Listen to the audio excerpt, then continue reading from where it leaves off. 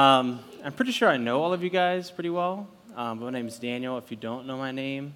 My family, Becca and my son Vinny, we've been around Missio Mesa from the beginning, which has been really great to see. And like Kevin had mentioned, I'm a part of a cohort with Coral and Nick to learn to kind of craft this skill of preaching and speaking. And I was given Psalm 8 as a gift to preach. So I've been meditating on this, studying this, and all this type of thing, and spending time in Psalm 8. So I feel like God has given me a word and a gift for you guys to speak tonight, which is really, really cool. I'm grateful for that opportunity. So let's pray, and then we'll dive in. Father, may the words of my lips and may the meditation of our hearts be pleasing in your sight, O Lord, our rock and our Redeemer.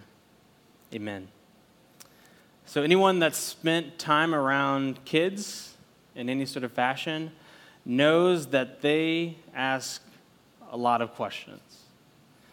And 1 second they're here, and then the next second they're here.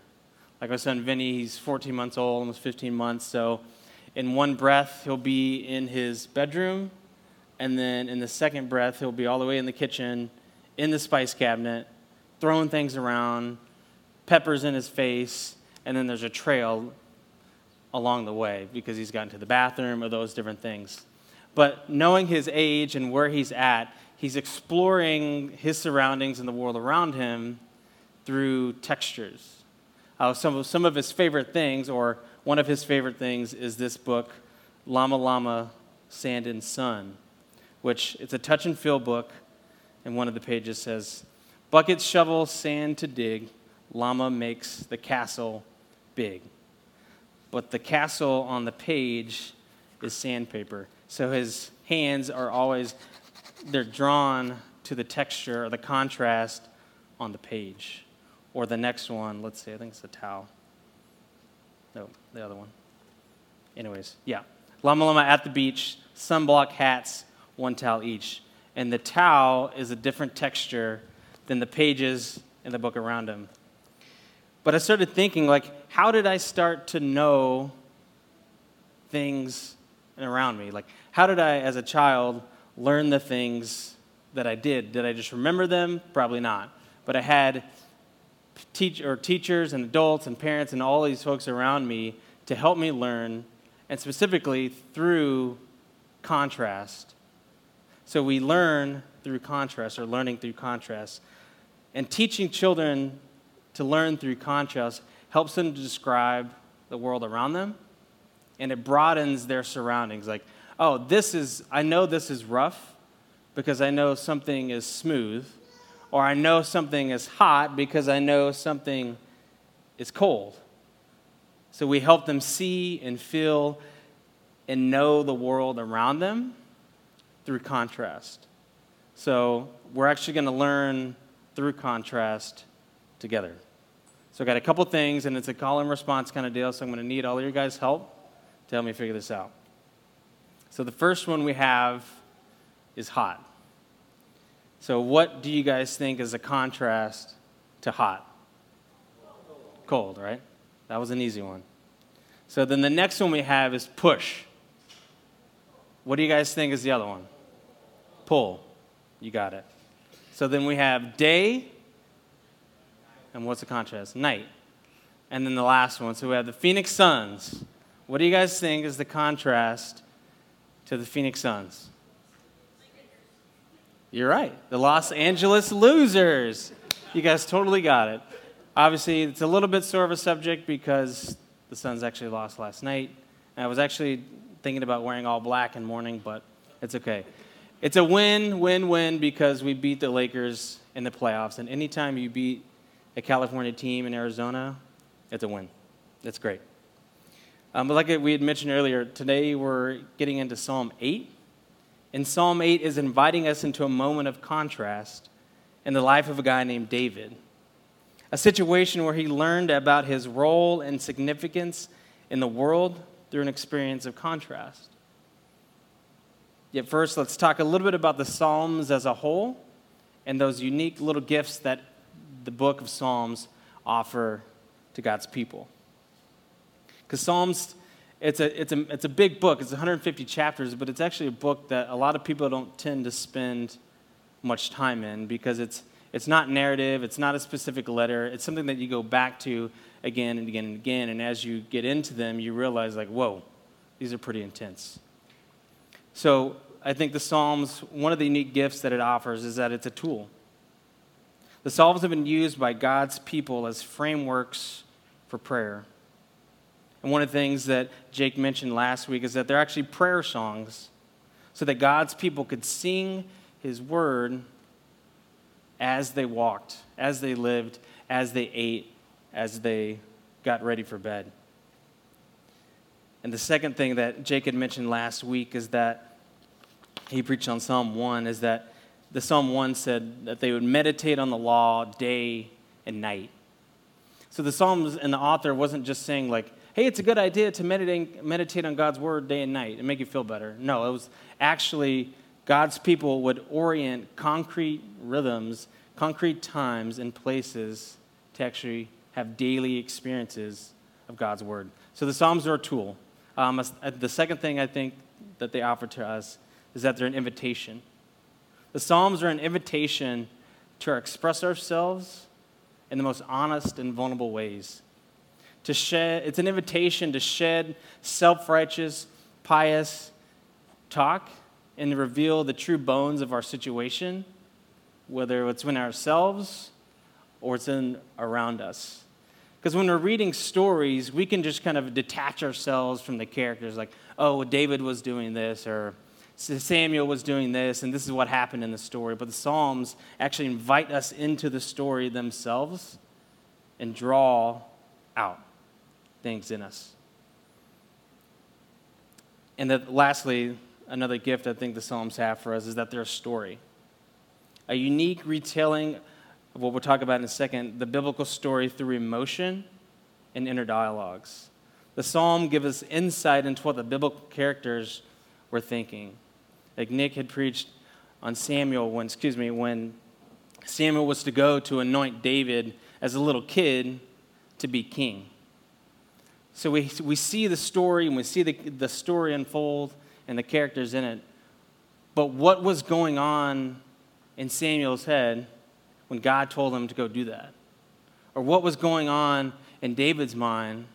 What was he feeling? What was he thinking when Samuel comes up to him just as a little kid and said, like, hey, I'm anointing you to be king over my people?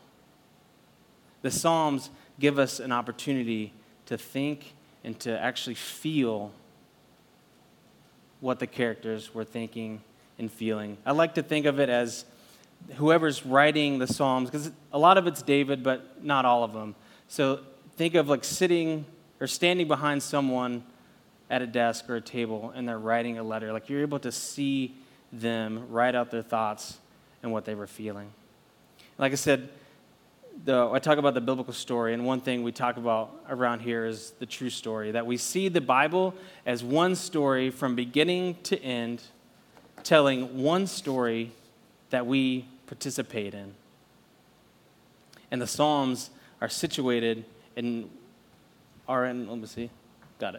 that are symbols that represent the true story, and the Psalms are situated in those. So the first downward letter stands for creation, that God made all things good, right, and perfect. But it didn't stay that way, that Adam and Eve rebelled against God's reign, and he sent them out. And creation was never the same. But God didn't leave his creation without hope, but he gave his people a promise saying, I'm going to bless you to be a blessing to the nations, and through your people, I'm going to send a king.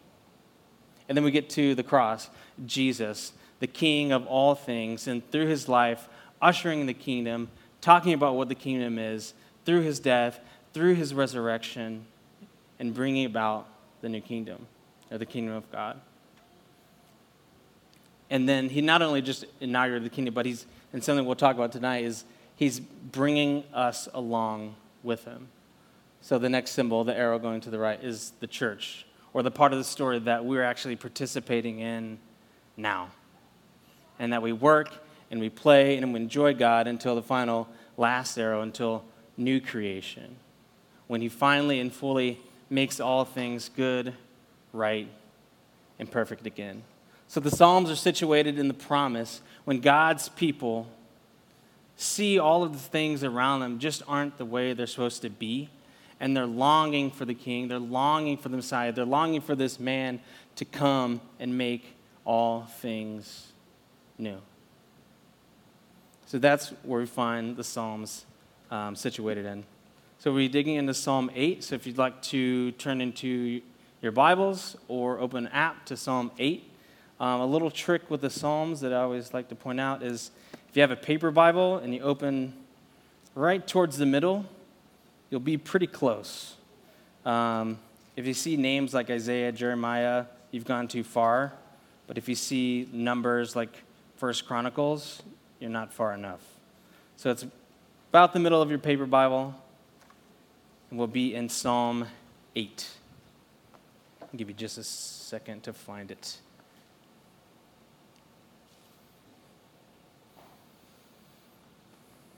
Got it.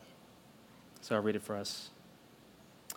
Lord, our Lord, how majestic is your name in all the earth. You've set your glory in the heavens or the skies. Through the praise of children and infants, you have established a stronghold against your enemies to silence the foe and the avenger.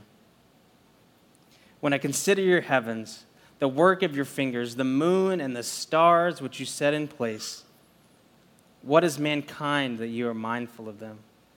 And human beings that you care for them. You've made him little lower than the angels and crowned him with glory and honor. You've made them rulers over the works of your hands, and you've put everything under their feet. All flocks and herds and animals of the wild, the birds in the sky and the fish in the sea, and all that swim the paths of the sea. O Lord, our Lord, how majestic is your name in all the earth. So we're going to take this not quite verse by verse. We're going to lump some verses together, but we're going to go through it in bits and pieces. So the first and last verse, O Lord, our Lord, how majestic is your name in all the earth. You set your glory above the heavens. Or another word that you could use for heavens is sky. So think of David standing, looking up at the sky outside. So the psalm begins and ends with the same lines. David is using repetition for a purpose. You'll see this time and time again in the Psalms, and it's a gift that is unique to the Psalms, is that repetition is used to create emphasis. It's a poetic device to draw our attention to whatever it is the author wants us to focus on. And namely in Psalm 8, David wants us to focus on God's majesty. It says, O Lord, how majestic is your name in all the earth. And majestic's not really a word that I use, and it's probably not a word that you guys kind of go around using on a daily basis. But the word majestic is getting at strong, powerful, think awesome or grandeur. So think of an overwhelming experience that you've had that was grand. So think of something as like the first time you put your feet into the ocean. Like I can still picture, I guess it'd be 3 or 4 years ago. It really wasn't that long for me. But seeing my nieces, Maddie and Chloe, that live in Texas, see the ocean for the first time and thinking like, what do I do? But then them putting their feet in the ocean and thinking like, wow, this is amazing. And they think they're just admiring the ocean for what it is or the water for what it is, but they're actually worshiping God in that moment of grandeur. Or the first time you look, maybe not everyone's been able to do this, but like see the first time you look into the eyes or the face of a child that's been born. Like there's nothing quite like it. Or thinking of standing on the edge of the Grand Canyon and thinking, wow, this is amazing. Or you may just have a really nice backyard and you just stand on your patio and think, this is beautiful. There are some people here that have stunning backyards. So like I would mention, David is inviting you and I into his experience of contrast, to stop and be overwhelmed and wonder at the majesty of God. David is saying, God, you're so big, you're so grand, you're so expansive, you're higher than the highest thing that I could imagine or see in the world around me. You're huge. That's what Psalm 8 is getting at. Moving on to verse 2. Through the praise of children and infants, you've established a stronghold against your enemies to stop the foe and the avenger. So you can see David again is repeating something as well, using 3 different words to describe an enemy or a foe. But what David is getting at is that God's glory is demonstrated in that seemingly weak and small things are used to stop God's enemies in their tracks. David is saying, God, your glory is so unique and so expansive that even the sound of children worshiping your name is powerful. As God's people cry out to him, he reacts by stopping his enemies in his tracks.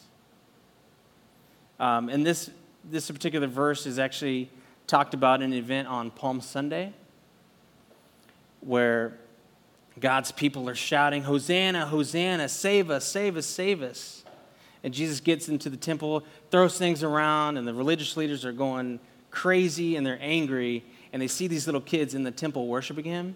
And Jesus is like, haven't you guys read your Bibles at all? Like, this is Psalm 8, verse 2. Through the praise of children and infants, you're defeating your enemies. So moving on to verses 3 and 4. It says, when I consider your heavens, the work of your fingers, the moon and the stars which you set in place, what is mankind that you are mindful of him? And and human beings, or son of man, that you care for them. This is David's learning opportunity, and this is what I want us to walk away with tonight, is that when God is big and we are small, we find our place in the story. When God is big and we are small, we find our place. And when I say small, I don't mean insignificant. And when I say big, I'm not simply just referring to things that are big size and object. Like Vinny being sucked into or drawn to things of contrast, David is talking about a life of contrast. When God is big and we are small, we find our place in the story. But David asking these questions, what is mankind that you're mindful of him, and human beings that you care for him? David is saying, like, God, you're big and I'm small, and yet you notice me. Even more than that, you give us a role and partner with us.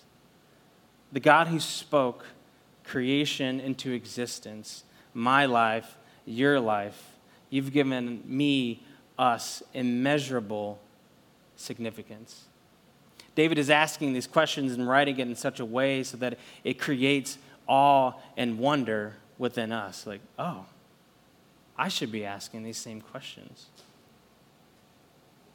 And I think, and according to the story so far that we've spent the year going through, if there's one thing that stands out is that people are just dirt creatures who continue to make a mess.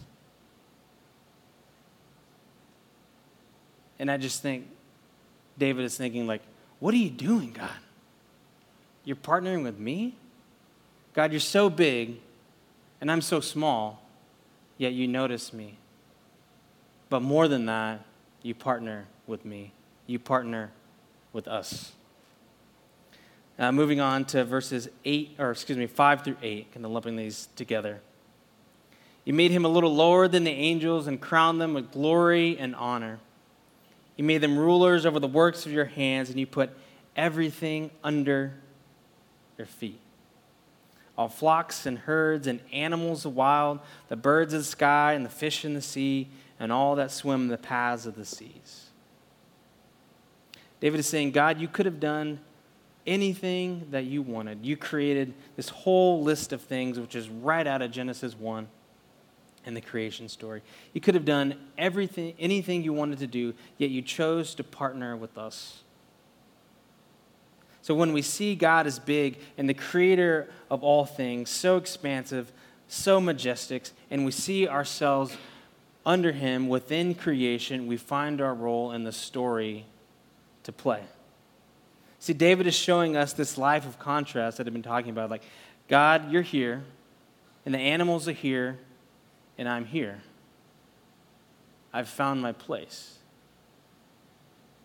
And he's inviting us, like we're saying, asking the questions, God, you're here, the animals are here, work's around me, and I'm here. I've found my place. And one of the reasons I think that the author took the list out of Genesis 1 and just listed everything, like all the fish in the sea and then all that swim the paths of the sea, like just things that we don't even know that are there in the sea, we have dominion over. But David is saying, what I think he's saying, is that every area of life, every inch of creation, is an opportunity to declare to a waiting world that Jesus reigns powerfully over all things. And that he wants us, you and me, to do it with him. We have incredible significance. So we're going to take a moment to turn in a few groups, because we like to do that here, make everyone talk and participate. And I want you guys to discuss a question. I'll give you 2 or 3 minutes. How do you see your work or others' work partnering with God? So if God created all things, and all things point towards him, and he created all of us and gave all of us significance, I mean, everything participates with God. So like I said, turn in those groups and ask this question and talk about it. How do you see your work or others' work partnering with God? All right.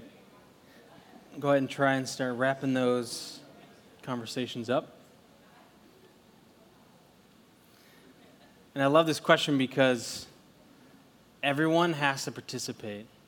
No one gets to play the card of not participating, because all of life, everyone's life, whether you're just starting your career or long retired and sitting by the pool, everyone gets to participate in the story and in this life of contrast that I think David is inviting us into. So like we said, we think of the Bible as one true story from beginning to end. But the main character or the hero of that story, we believe, is Jesus. That Jesus is the hero of the story. And that all of life and all of the story either points towards Jesus or is coming from Jesus. So Psalm 8 is quoted several times within the New Testament, but then there's, like I mentioned earlier, on Palm Sunday when Jesus directly quotes, and it's like, hey, this pointed to me. There's one area in the New Testament, I'll read in just a moment, that Jesus highlights this life of contrast that I think David is talking about in Psalm 8. So in the book of Hebrews, chapter 2, you can turn there now, we're going to have it on the screen. Jesus, the author of Hebrews, talking about how Jesus perfectly lived this life of contrast. So in Hebrews chapter 2, starting in verse 5. So it is not to angels that he subjected the world to come, about which we are speaking. But there is a place where someone has testified, Psalm 8, what is mankind that you are mindful of them, and the Son of Man that you care for him. You made him a little lower than the angels. You crowned them with glory and honor and put everything under their feet. In putting everything under them, God left nothing that is subject to them, not subject to them. Yet at present we do not see everything subject to them. But we do see Jesus, who was made small, than the angels for a little while, and now crowned big with glory and honor because he suffered death. so by the grace of God he might taste death for everyone and bring many sons and daughters to glory. It was fitting that God, for whom and through whom everything exists, the hero of the story, should make the pioneer of their salvation perfect through what he suffered. So Jesus is crowned with glory and honor because of his suffering and death and his resurrection. Jesus was made low so that he could be lifted high and made big in authority. Through his death, through his resurrection, and by the power of the Holy Spirit that we see come in the New Testament, he is inviting us into a life of contrast with him. He's inviting us to say, God, you're big and I'm small, and live and reign together as we cultivate the world around us in the ways that we live and work, and to declare the good news to ourselves, our neighbors, our cities, and the world. So all of this is good. And God in his wisdom allows us to participate in that story and calling us to do that together.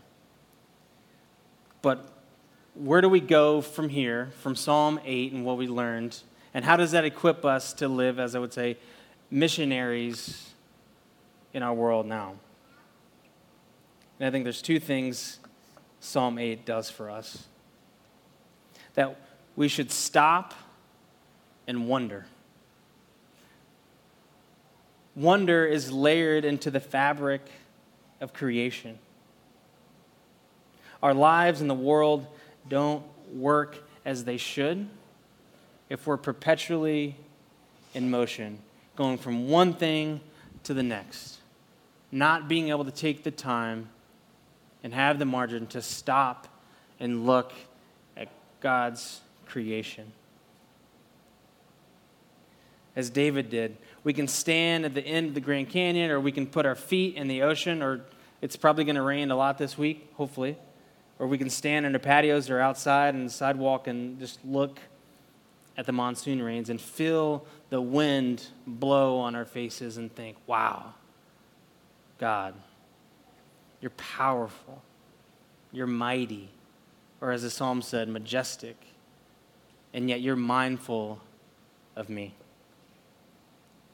And secondly, I think one of the things in which Psalm 8 helps us to live as missionaries in the world now is to bring the kids. Just think, how many times have kids around you or extended family or within Missio Mesa gotten you in situations that you would have never gotten yourself in? Vinny's just 14, 15 months, and has already put me in situations that I never thought I would put myself in because, the experience. God uses kids to stop enemies in their tracks.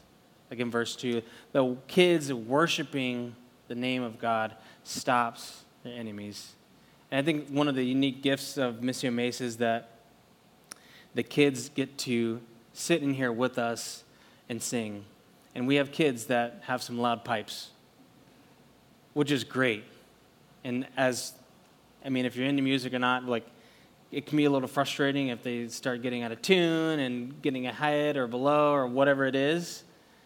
But you think, God is using that voice to stop his enemies and to display this life of contrast that we were talking about, that when we're small and he's big, we find our place in the story that he's given us. So we're going to end with a prayer out of a book called Every Moment Holy that I think just captures this idea of contrast and wonder great. And it's called A Liturgy for Stargazing. So it's perfect, just like David did. But one thing I want you to do as I'm reading the words, you don't have to close your eyes or anything like that, but picture a place where you have seen or felt this overwhelming experience of grandeur. whether it was the first time you went to the ocean or went to Disneyland or whatever it may be. Think about this idea of majestic. Think of that overwhelming experience of grandeur. O great architect of these intricate heavens, we have assembled under open skies this night to ponder your handiwork, to be moved to wonder at the poetry of your thoughts revealed in endless patterns of light. How limitless the creative power of the one who first scattered these star fields as a sower flinging bright seeds. How fathomless the thoughts of the one who named and remembers each burning star and who also names and remembers each of us. Now you, his people, lift your eyes to the heavens and consider his handiworks. Constellations rise and descend the staircase of night at your command, O Lord. Galaxies spin like dancers. Space and time bend and bow to the gravity of your great will. In such holy wonders, baptize our imaginations that we might ever be a people shaped by awe at your eternal power, and a people moved to worship by revelations of your divine nature. Awaken our hearts now to beat in rhythm to the dance of your creation. Tune our ears to hear the songs of stars in their trillion-fold choruses, bearing witness to your glory and power. Use these bright expressions of your extravagant beauty to stoke our holy longings, whetting our appetites afresh for all that is eternal and good. You made this vastness, and by your love you placed us in it, fixed among the wonders. So let us be stirred, O Lord, by the night skies such as these, lifting our thoughts to you, our Maker, and to the vast and beautiful infinitude of your designs. O Spirit of God, draw praise from us here in this cathedral of creation beneath the starry dome. Awaken our adoration in this place where we feel so very small, yet so greatly loved. Amen. Amen. When we consider places that cause us to be filled with awe and wonder, I do pray that weekly this table serves as one of those reminders. That as we come to this meal of bread and juice, that it reminds us that we are, yes, small but loved. That we are, God is a great God who's writing a grand story that extends throughout all history. Yes, that's all absolutely true. But we are so intimately loved that he was willing to live, die, and resurrect, bringing us into his family. And so may this meal never be something that we come to that is just out of tradition or out of obligation, but would it be a moment for us to consider the cost that God's love was willing to pay to rescue and redeem us? That we stare at the expanse of the universe, but then also the expression of love of the cross and the resurrection. That God loved and rescues and redeems and renews and brings life into the dead places through the power of the mystery of the gospel. So I want to read these words before we come to the table, and David's going to lead us in another song. But as you come to the table, remember this. In the Lord's Supper, Christ offers his own crucified body and shed blood to his people, assuring us a share of his death and his resurrection. Consider this incredible reality. By the Holy Spirit, he feeds us with his resurrection life and binds us to each other as we share one loaf and one cup.